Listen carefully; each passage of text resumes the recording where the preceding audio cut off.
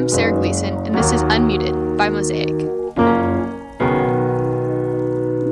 It's Friday, October 7th, 2022, and we're talking about disability in the media with guests Gianna Piva and Grace Cook. Welcome to Season 4 of Unmuted. Wow, this is so exciting that we're in our 4th season. Unmuted was created originally to connect students virtually when we couldn't be together in person during the COVID-19 lockdowns. As we continue the show, our goal is to amplify marginalized voices on campus.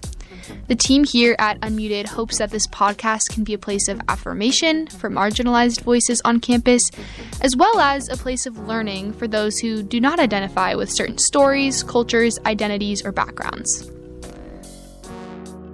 In this episode, I got to sit down with Gianna Piva, who is the president of Mosaic Club Delta Alpha Pi. This club spreads awareness on disability, chronic illnesses, and mental health, as well as Grace Cook, who is a junior media communications student and has plans of writing novels that include accurate disabled characters in hopes of influencing the culture of Hollywood and the perceptions of disabled folks. In this episode, we dive into how disabled people are treated in the media and what it may look like to change that trend. Let's dive in. I'm Grace Cook. I'm a media comms major and I'm a transfer junior. I'm Gianna Piva. I am a senior environmental studies major. So what are some common misconceptions about disability in the media that y'all have noticed? Where to start? I think it boils down to just sort of a very generic representation of disability. If you have someone who's autistic, it's a very generalized version of autism, and it's not really, people forget that there's a whole spectrum when it comes to disability, and one person's disability is not like another person's disability, and I think today's media kind of fails to acknowledge that point. And so to me it just comes across as sort of not lazy, but it could be sort of said as that way because it's like they don't bother to do enough research on a character with a certain disability. They just kind of box it all in and be like, okay, well, this person has this, so we'll just make them act like this. And it's very frustrating to see. Yeah. I think that something that's very interesting is about 95% of disabled characters in the media are played by able-bodied people. And I feel like that's the biggest issue. Is, one, there's a lack of proper representation. These characters are being played by able-bodied people, and then once they finish the film, the show, whatever, they all of a sudden are experts, and they're the ones being interviewed about the disease, about the disability. For example, 6 Feet Apart. That is a movie about cystic fibrosis. And now those two characters, Cole Sprouse and I forget the girl's name, they're being interviewed about cystic fibrosis. And it's like, whoa. You did research, sure, but that gives you no right to speak on that experience. And so I feel like people fail to invest in casting and accommodating, on set. And so the easier option would be to cast an able-bodied person so they don't have to go through all those extra quote-unquote loopholes to make the set comfortable for these people. According to the Ruderman White Paper on Authentic Representation in TV in 2018, which examines representation in the media by reviewing 284 shows from 37 networks and 4 streaming platforms, among network television, 22% of all characters with disabilities were portrayed authentically by an actor with the same disability. This percentage included 45 authentically represented characters with disabilities across 33 shows. Among streaming services, 20% of characters were authentically portrayed by actors with disabilities. This percentage included 11 authentically represented characters with disabilities. Together, the final count of authentically represented characters for 2018 was 56, with an average of 21.6 of characters being portrayed authentically across networks and streaming services. Data for the top 10 network TV shows for 2018 compared to top 10 shows in 2016 indicates progress in authentic casting in the past 2 years. In 2018, 12% of characters with disabilities were authentically cast, marking an increase from the 5% representation rate found in 2016. Do y'all have any specific movies, they could be documentaries or like nonfiction or fiction, that maybe represent disability well?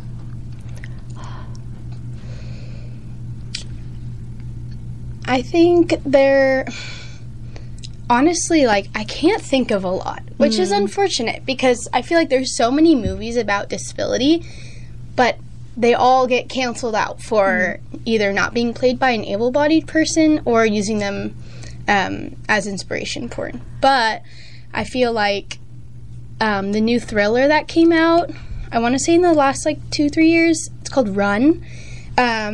The main girl next to Sarah Paulson, I think her name is Kira, she's a wheelchair user, and her character was also a wheelchair user.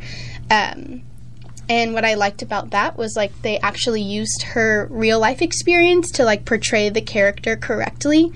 But I feel like something that happens is, like, when a character is disabled, the writers feel like they owe the audience a full explanation as to, like, what they have, where they got it from, what their life is like, and they can never just exist, and their disability can never be just another character trait.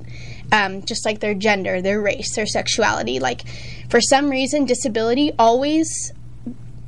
people always get stripped of their privacy, and the characters are written to owe everyone an explanation when they can't just simply exist in the plot. Yeah, I agree, like, with that 100%, because I've noticed, like, as a writer, you tend to notice how certain things are written because you've been trained to kind of analyze story. And so it's like that character, in order for them to be disabled, they've always had to, like, go through some experience that has caused them to have such a disability. But I think people also forget that you can be born with your disability as well, and it's not just some external force that's been inflicted on you, like, that causes you to become that way. But also, I feel like there does, like, as Gianna said, there doesn't always have to be an explanation as to why a character is disabled or how they got that way. They could just simply exist in a story, and they just happen to be disabled, right. And it's not the center of their entire personality. That's another thing. Like, sometimes with disabled characters, their disability, like, makes up the core of like, their being and their personality, and it's very frustrating to watch because it's like you have other things that you like. You have, like, you know, you have hobbies, you have a job or something, and it's very frustrating to kind of see, like, people with disabilities written in a way where it's like their only personality trait is their disability and nothing else. A term that I kind of want to bring awareness to is something called inspiration porn, which is extremely common in the media and films, and is usually, probably always, written by able-bodied people. And basically what inspiration porn is it takes a disabled person and paints their life out to be such a heroic journey, and they overcame the odds, however that looks like, and if this disabled person can go to college, or if this disabled person can speak in front of a crowd, then, like, what are you waiting for? Like, you can do it too. And it's meant to inspire able-bodied people that, like, if this poor, hopeless, disabled person can do this, then so can you. And it tokenizes this character, which I feel like is so harmful for a number of reasons.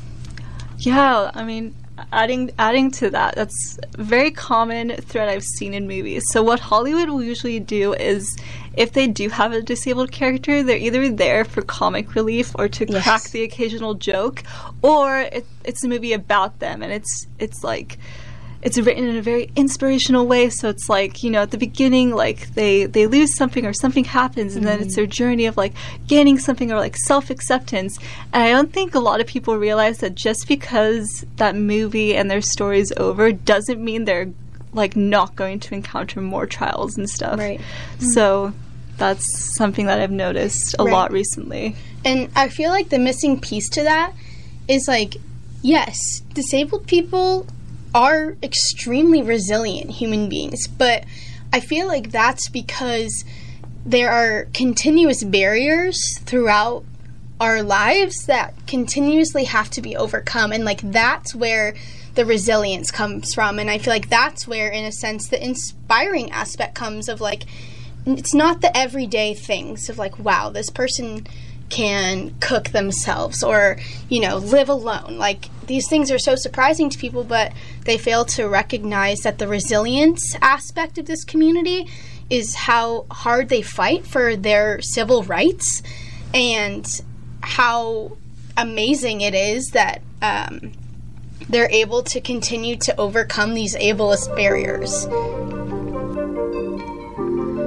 Gianna and Grace are explaining this phenomenon of putting disabilities into this box, whether it be only representing visible disabilities and excluding invisible disabilities, or not being informed on what it's really like for a disabled person to experience life. Have you noticed any themes within media, within film, that affect the social norms in your personal lives at all? I mean, I think, one, that disability is a tragedy, that it is something to be mourned over or saddened by, and it's kind of like this sobbing tale of what this miserable life is like, and it's always painted out to be such a negative thing. And also, oftentimes, disabled people, especially in terms of like even mental health or psychological disabilities, are painted out to be the villain a lot of times in films, in horror films, which I think is a very harmful rhetoric, because it kind of paints the picture that like those with psychological disabilities are something to fear or something that is scary, which is very harmful. Yeah, I completely agree. It's I think it's something, but it's something that goes back even way before media as well. Like, we've lived in a time where disability has always kind of been put down in a sense. So people, like, I've seen people will acknowledge it, but they're not like willing to actually investigate it or get involved in it and be like, okay, what can we do to make ourselves better as a society of the way we like treat people not just physically disabled, but also like, you know, having disabilities that one can't see. Those need to be acknowledged as well. We're going to take a quick break and hear from the rest of our Unmuted team on our segment Beyond Unmuted. We'll be back soon. Hey guys, welcome back to Beyond Unmuted. This is a segment of the podcast where Annika and I, the producers alongside Sarah, talk about ways you can engage with the topic of the episode beyond the podcast. Hey everyone, my name is Annika Barr. I'm so excited to be a new member of the Mosaic team as an editor. I thought it might be fun to share some of my favorite movies and actors with accurate disability representation. Over the years, there has been an increase in accuracy, so be sure to go watch and support. One of my favorites is The Peanut Butter Falcon, which is an adventure story about Sack, who runs away from the nursing home he lives in to become a professional wrestler. In the process, he befriends a wayward fisherman. As the two men form a bond, a social worker attempts to track them. Although this is a heartfelt story, be sure to grab some tissues. This is streaming on Hulu, Apex, DirecTV, Paramount Plus, and Amazon. Another great movie is Coda. This critically acclaimed film is about Amelia Jones, the only hearing member of a deaf family. She tries to balance supporting her family's struggling fishing business while pursuing her own aspirations of being a singer. This can be watched on Apple TV. Also, an amazing actress who you should be on the lookout for is Millicent Simmons. She's a deaf actress and advocate who has been nominated for several awards for her performance in Wonderstruck and A Quiet Place 1 and 2. Another one of my faves is RJ Mint from Breaking Bad. Just like his character on the show, he has cerebral palsy. After moving to Hollywood, he sought acting opportunities where his disability would serve to educate viewers, which led him to audition for Breaking Bad and Switched at Birth. Be sure to support these amazing actors. Alright guys, make sure you check out some of those amazing movies that portray accurate disability representation. Let's get back to the podcast. Back to you, Sarah. The media is both influenced by reality and influences reality. According to the United Nations article on disability and the media, images and stories in the media can deeply influence public opinion and establish societal norms. Persons with disabilities are seldom covered in the media, and when they are featured, they are often negatively stereotyped and not appropriately represented. It is not uncommon to see persons with disabilities treated as objects of pity, charity, or medical treatment that have to overcome a tragic and disabling condition, or conversely, presented as superheroes who have accomplished great feats so as to inspire the non-disabled. There's been a historical background with the way disability has been treated. And Grace brought up a great point of like the historical side of disability history, which isn't talked about and isn't taught in classes. Things like institutionalization, where they would literally throw anyone who was quote-unquote feeble-minded, which is the term they often used, and basically just threw them into a building and locked them away from society. Exactly. And obviously that kind of environment prohibits growth. It prohibits like sensory development. Like, no wonder they are, having such a difficult time in these institutions because they're treated so terribly. There was something called the Ugly Laws, which was put in place into all 50 states of if you had a disability or some kind of bodily deformity. Yes, deformity.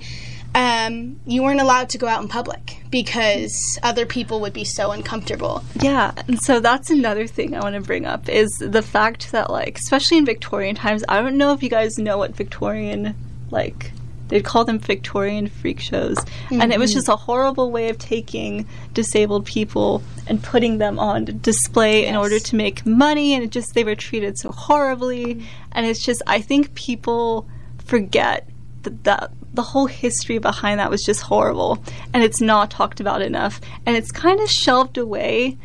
You really have to Google and just research deep into this stuff to find what you're looking for, because I think society's just pushed it so far down the barrel that it's not brought up unless people like us bring it up and make more people aware of it.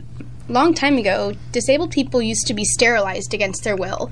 There was a mass sterilization of about over 60,000 disabled people where they were, some kind of medical procedure was done where they could no longer reproduce because they thought that disabilities were so hereditary and they needed to put a stop to it right away. So 60,000 people, and many of them still exist. You can find a lot of interviews and documentaries about it, and they are so I don't know. I mean, imagine you have this aspiration to have a family, to have children just like anyone else, and that is completely stripped away from you. How inhumane is that? And no one talks about things like that. Yeah, and oh my gosh, that's a really good point, because I feel like a lot of disabled people are taught to stay silent. So taught not to stand up for themselves. So if something happens to them, it's no, just be quiet, you're fine. You're not allowed. I felt when I was younger, especially with some teachers and stuff, I wasn't allowed to sort of have my say because I wouldn't know what I was talking about. And so that it's in that sense where it's you're almost not allowed to kind of say your opinion because your opinion just doesn't matter. to others. So we've been talking a little bit about films, but media can include like TikTok, Instagram, the news, things like that. Do you feel like there are some areas of media that are representing disability well, other than films? I think there's some areas that like to bring awareness to disability. So I've seen some media outlets that have brought very good awareness to it, but there's another side to it where it's like you'll get, say, someone on TikTok that like will use a person with a disability in order to get views. True. Because it's like, oh, well, look at this person. I'm just going to like use them in my videos so that I can get more followers and views and likes. And so it's like, it's very, like I said, there's two very different sort of sides to it. And it can either go like in a very sort of like light sense or a very dark sense. And that's a problem these days. Yeah. I feel like the good side of social media, I would say especially like obviously Instagram, TikTok, and YouTube, is disabled creators are like finally given the opportunity to speak for themselves and like post what they want to post and don't have to recite lines written by an able-bodied person or whatever that might look like. They are able to post whatever they want about their own experience and their own opinions, and that's not skewed by the community of like able-bodied people, which I think is so important. And creators too are now like meeting up with each other, and now like disabled creators kind of have like their own groups of people and they're meeting each other, and like that's just so important and so powerful. And so I do feel like that's a very big pro in terms of social media. It's not curated by anyone else except them. Yeah, going off on what Gianna just said, it is like, I think it's also a good way to kind of get authenticity out there for disabled people, because they can kind of be their real selves on screen and not have any sort of backing, like you said, like a script or someone that's like telling them what to do and how to do it. It's just they can be themselves and they can show the world who they really are as human beings, not, have someone else controlling them from the sidelines. Yeah.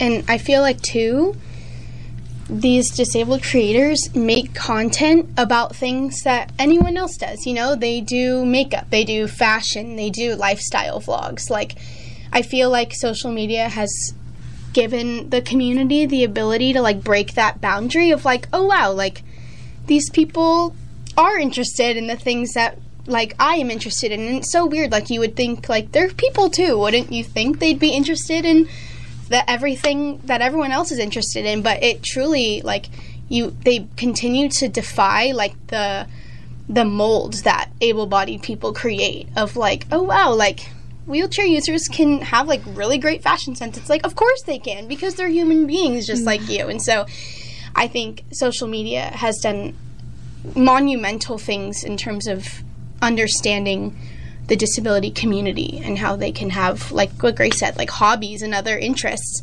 beyond just their disability being their only personality trait. Gianna and Grace brought up that there are a lot of disabled people on social media, especially Instagram, who some of them are talking about their disability openly, and some of them are letting their disability take the background and focusing on their interests in makeup or fashion or photography or cooking. For example, Aaron Phillip has 213k followers on Instagram and posts mostly about fashion, strutting new outfits and trends that they're interested in. Or Molly Burke, who has an Instagram following of 798k. Burke's Instagram bio says, speaker, digital creator, author, and advocate.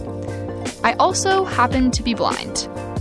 You can see from her Instagram bio that her disability is a part of her life, but it's not her whole personality, brand, or the only thing she represents or is interested in.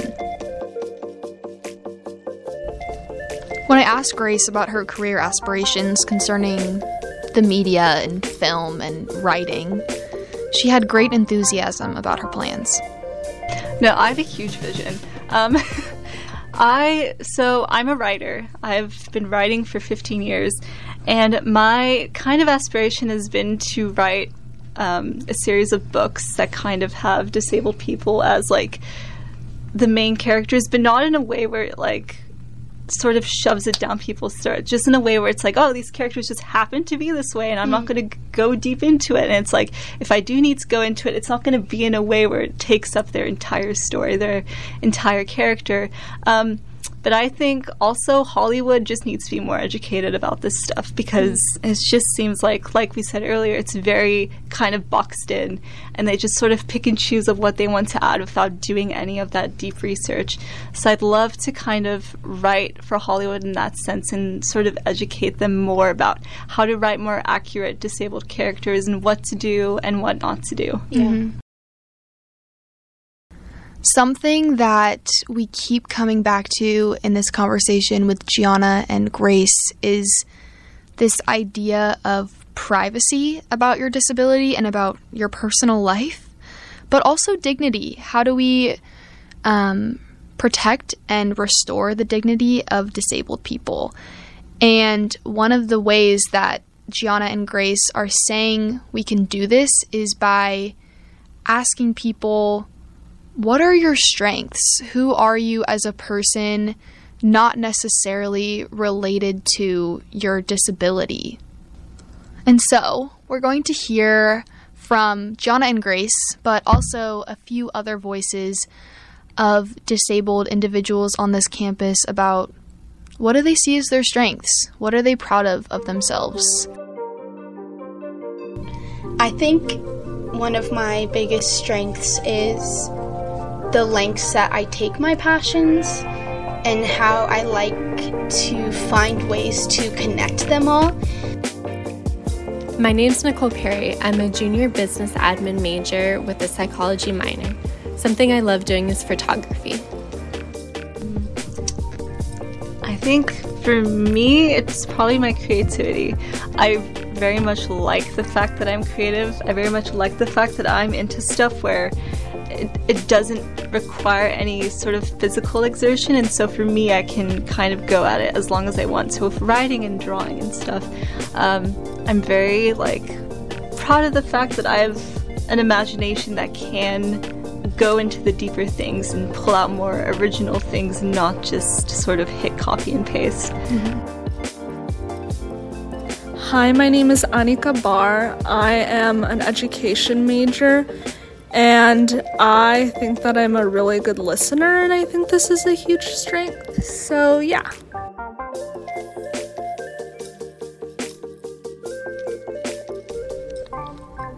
If you're interested in learning more about the experience of disabled folks on this campus, consider attending a Delta Alpha Pi meeting. They are held every other Tuesday at 6:30 p.m.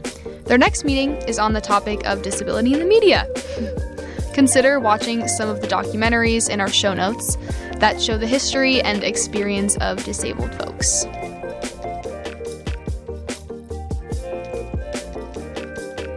Hey, thanks for sticking around until the end of this episode and for supporting us. Stay tuned for our next episode on Title IX. Until then, make sure to stay safe and take care.